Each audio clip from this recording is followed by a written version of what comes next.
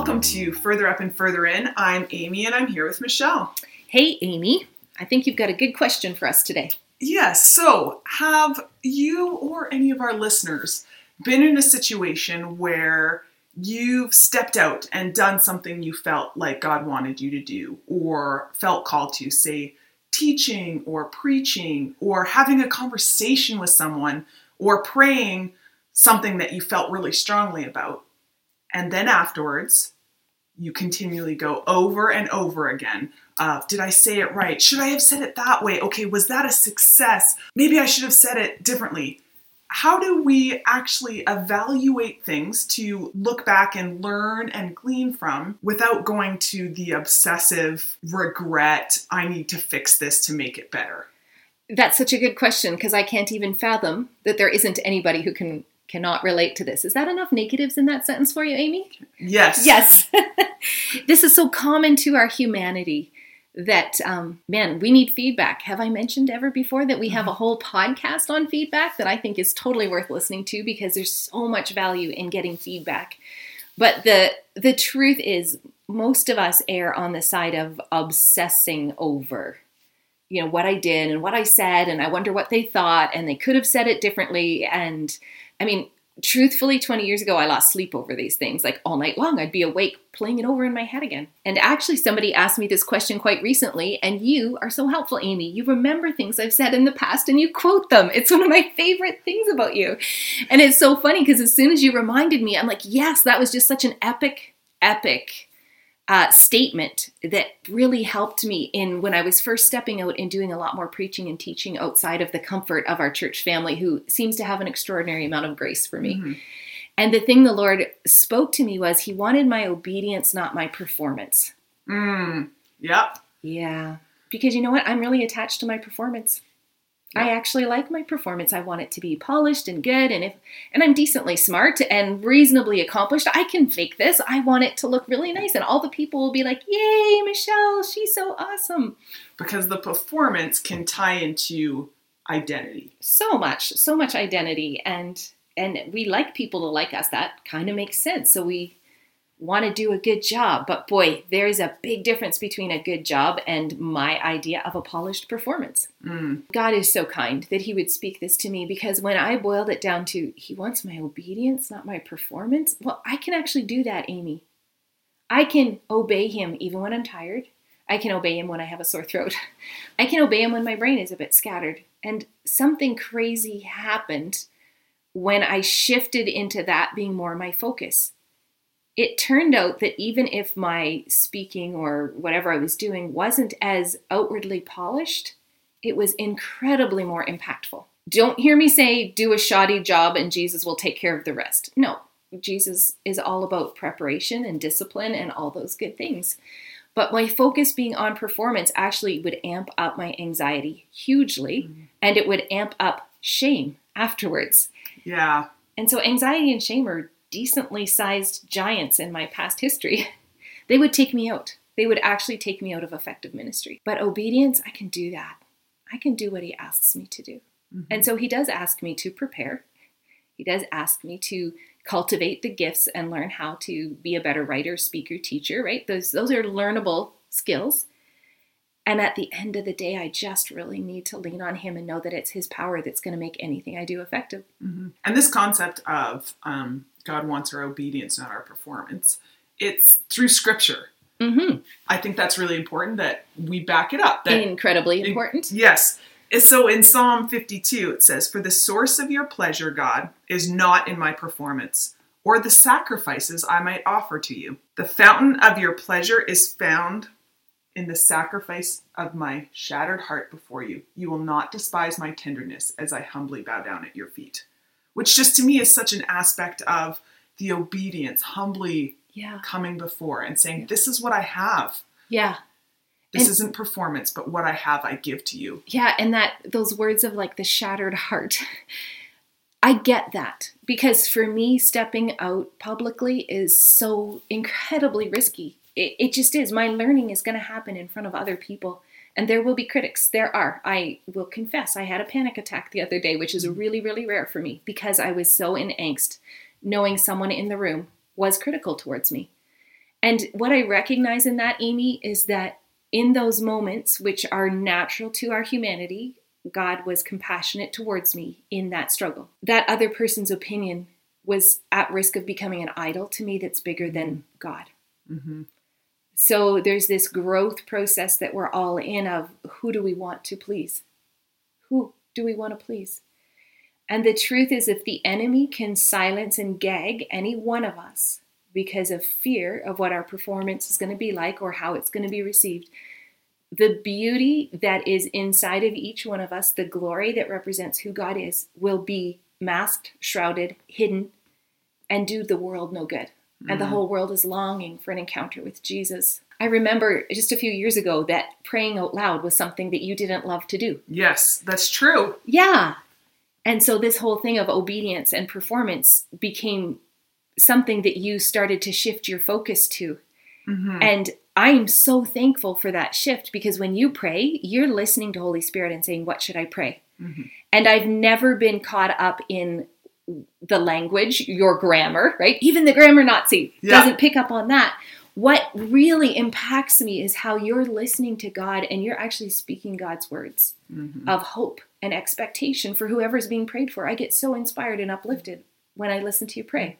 And I didn't receive the joy of that experience when you were functioning in, I don't know how to do it the right way. Mm-hmm. And like, I recognize now, even I'm speaking and I'm like, I don't know if this makes sense or if this is grammatically correct, or even if some of the words I'm using, if that's going to make people unsettled or something. Those thoughts do flicker through my mind, and then it's followed by, but I feel so strongly this is what I'm going to pray. And I'm praying to Jesus, so he'll know what I'm talking about, right? It's like that kind of flittering through where those thoughts of like, maybe you just need to be quiet, shut up, make sure this is a nice polished prayer, do flitter. And I go, no, because in my obedience, I've seen the fruit of it. It's true. And that's my focus, not that I'm sounding like an amazing prayer that has everything so settled and gorgeous. And you're like, how did you come up with that? Okay, can you tell our listeners the very funny story of when you had to pray in front of a whole bunch of non-Christians and you were very pregnant? It's such a good story. People still remind me of this. So I was at a golf tournament, and it was mainly non-believers, and they'd asked me to pray. And for the food, right? For the food. Eating. Just an easy, like, thing that I've prayed thousands of times. We can do a formula prayer. I grew up in the church. I should be able to at least pray for that. They didn't give me a lot of time to prepare. And at that time, I needed preparation to do anything. So like a day to prepare how to pray for the food at the it was like, tournament. Hey, it's going to be 5 minutes. Do you want to pray? The other person is whatever. And I was like, Sure, I can do that. And you had pregnant brain. I mean, you get points Which is for that. a real thing. It's such a thing. So I go up and I do, thank you for the weather and the fact we can all be here together, and, just ask that you would bless this food. Thank you. Bye. And you ended your prayer with bye. With bye. And thank you. Bye. And what happened? And I paused. People started laughing and I said, I mean, amen. Like, did the mic drop and was like, I'm here. And yet, people still talk about it. They do. Unbelievers. That they remember. They remember. And they've invited me to pray several times because they're just hoping something like that happens. Like, they've told me, hey, would you pray? Just because last time it was so entertaining. Would you? Which I'm like, man, now, yes, I will pray, and it will be entertaining, but in a different way. Well, and it'll be powerful. Yeah. But there was something about that whole experience of risk, because you were really working on risk, and you were risking something, and there was sort of what we might call an epic fail if we were tied up in pride and shame and fear. But what happened in your humanity showing up was people got comfortable. Mm-hmm. And man, we don't want to become a comedy act with no power. Yes. But there's something to be said for that reality making a safe space for other people. And people listen to the prayer. Yeah. As opposed to checking out like, okay, let's get this over with. Yeah, because it sounds exactly like every other prayer I've heard. So I'm not recommending we go out of our way to pray in a bizarre way, but I feel like praying in public is something that a lot of people can relate to. Mm-hmm. How often are we in little church groups where there's 3 people praying and all the rest of them are not? And some of it's because I don't know how many people have said to me, I don't know how to pray. Well, you talk to God like you're talking to me. What's on your heart? What is on your mind? What are you thankful for? But that was just such a great freedom story for you because you didn't die. Yeah. And you actually were able to laugh at yourself. Yeah. And you just went further up and further in your prayer journey, which is so fantastic. Yeah. So recognizing that obedience, God wants our obedience. But how do we even determine what he wants our obedience in? Right. Because I can just do a lot of things that God is telling me to do with air quotes. Right. That is not actually it. So I'm obeying something that's not Jesus. Yeah. So I'm a big fan of the power of community, which is also very messy. I think that's come up in our podcast a few times. There's a lot of risk exposing ourselves to people, but I don't take my steps of obedience as a lone ranger. I have people that hold me accountable. They give me feedback. Oh, wait, I'm going to put a plug in for our feedback podcast again. I just think it's a really good one. We need to be able to take feedback from people. And I sometimes, right, when it's a big thing that I have time to prepare for, we're not talking about like praying at the golf tournament, but I'm going to go speak somewhere. I'll run some ideas by some other people. And we learn how to listen to God in community. This is where I sense God taking me. There's been times when I've kind of felt like I'm taking a risk based on either the crowd or what I think God wants me to say. And I'll run that by you guys and say, I don't know, it kind of feels, and give you an opportunity to say, have you thought of this? And the other thing is then ask you to pray for me so that I'm not just stepping out on the wild side, which could just be something crazy. I don't want the enemy to move through me when I'm up in front of a group of people because that's way too much influence. So we need prayerful community in our lives. Do you have any other thoughts on that? Yeah, I think, again, I feel like we've maybe referenced this in other things, but prayerful community who are for you and are like-minded in a sense. Not that they're the exact same and have the same opinions, but people that will support, cheer you on, give you feedback, not people who maybe at the current point are living so entrenched in performance. Yeah. So I do have friends whom I adore that might give me advice that's got a bit more fear in it. I just recognize their journey and go, okay, so there's value in these three things they said, but I think the fourth one might be coming from fear. And so at the end of the day, who am I obeying? I'm obeying God, not even my tribe, which I adore, but their input is helpful. So I kind of have to do both. Saul, it's in one of the Samuels. I bet you it's 1 Samuel. Look at me go with my amazing Bible knowledge. But Saul disobeys the instruction from Samuel. He doesn't destroy all the stuff that he gets out of the battle. He keeps the best stuff for himself. And Samuel knows this and he shows up. And it says God wants your obedience, not your sacrifice. Saul says, well, I kept all these animals back so I could sacrifice them. He's totally faking it because he had no intention of that. He was going to have some nice mutton for supper. And then he switches his tune to, I was just going to sacrifice. And Samuel says, man, God wants your obedience, not your sacrifice.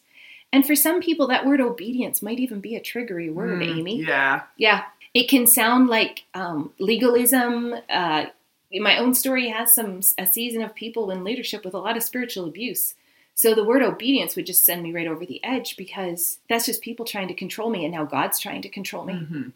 And sometimes that obedience can come with, you have to obey or you are punished. That's right. Or God will be angry or you will have failed God. And that's actually so much crap. Can I just use the word crap? Which again is kind of all in performance, actually. It's all about performance because God loves me no matter what. He loves me if I obey or if I don't obey. And when I take these risky obedience steps, his love is there to hold me, help me, and carry me. So when I think about who Jesus is, and even really, like one of the tools I used to get to know him better was immerse myself in Bible stories. I would go to a story of Jesus with the woman who touched the hem of his garment and imagine myself in her shoes and imagine his face when he turned around and how kind he was. Right? Some of those kind of exercises helped rewire my soul in knowing how much God loves me. And 1 John 4:18 says there's no fear in love. The more I understand how much he loves me, the less afraid I am. I'm not afraid of letting him down. I'm not afraid of his anger, disappointment, or punishment. I am like excited about partnering with his love. So when I go to speak and I'm still anxious and whatever is going on, that turmoil that goes on in the soul that just wants to keep me silent and hidden. If I think about how much he loves me, how much he loves the people I'm talking to, I actually actively picture this. How much does he want them to know the message that he's given me for them? That just annihilates the fear, Amy. I start to get excited again because partnering with Jesus is actually supposed to be exciting, not dreadful. Totally. So he loves me. I'm motivated by his love for other people. It's actually a win-win. My performance won't be necessarily up to my standards. There will be things almost every time that I'll think, oh, I meant to say this, or I wish I had done that. But at the end of the day, was I full of his love, and did I demonstrate that love in my obedience, both my love for him and then my love for people? When you show up bravely praying, you're demonstrating his love for people. It's just such a good feeling. Mm-hmm. Such a good feeling. And once you've established that, then you can actually review your performance from clarity, structure. Helpful. What can I do better? Different, without it being attached to the performance aspect. Yeah, it becomes productive, helpful learning, not shame. And shame. Oh, and have I mentioned again shame? Because that's where I can go. There's an interesting passage in Jeremiah 17. And it says, this is what the Lord says, cursed are those who put their trust in mere humans, who rely on human strength and turn their hearts away from the Lord. When I picture that, once I get obsessed with my ability to do it well, that I'm actually turning away from the Lord, that's a little sobering for me. Mm. And it says they're like stunted shrubs in the desert with no hope for the future. They will live in a barren wilderness and in an uninhabited salty land. Oh, I know, right? That is quite the description. It's really, really bleak. And I have seen my life look like this, Amy, as I have been obsessed with pride and shame and fear. Man, those were all such strongholds in my life. When I think about myself in my 20s, I could hardly show up because I believed all the fear and all the lies about shame. So I would look at my ability to do something and think, well, I can't. It was an unqualified disaster the last time. I can't possibly do this. But the next part says, blessed are those who trust in the Lord and have made the Lord their hope and confidence. They are like trees planted by a riverbank with roots that reach deep into the water. Such trees are not bothered by the heat or worried by long months of drought. Their leaves stay green and they never stop producing fruit. Mm. And that is a beautiful picture of flourishing. Why? Because my performance was perfect? No. Because I made the Lord my strength. I trust him that when I show up, doing the best I know how to do, but with my heart so entwined with his, that love would be made manifest, that people would know God. Fruit happens, and there's a flourishing, and that gets me super excited. That is no dull and dry and boring life. That's vibrancy. And not only am I then going further up and further in, I'm making a space for other people to go further up and further in.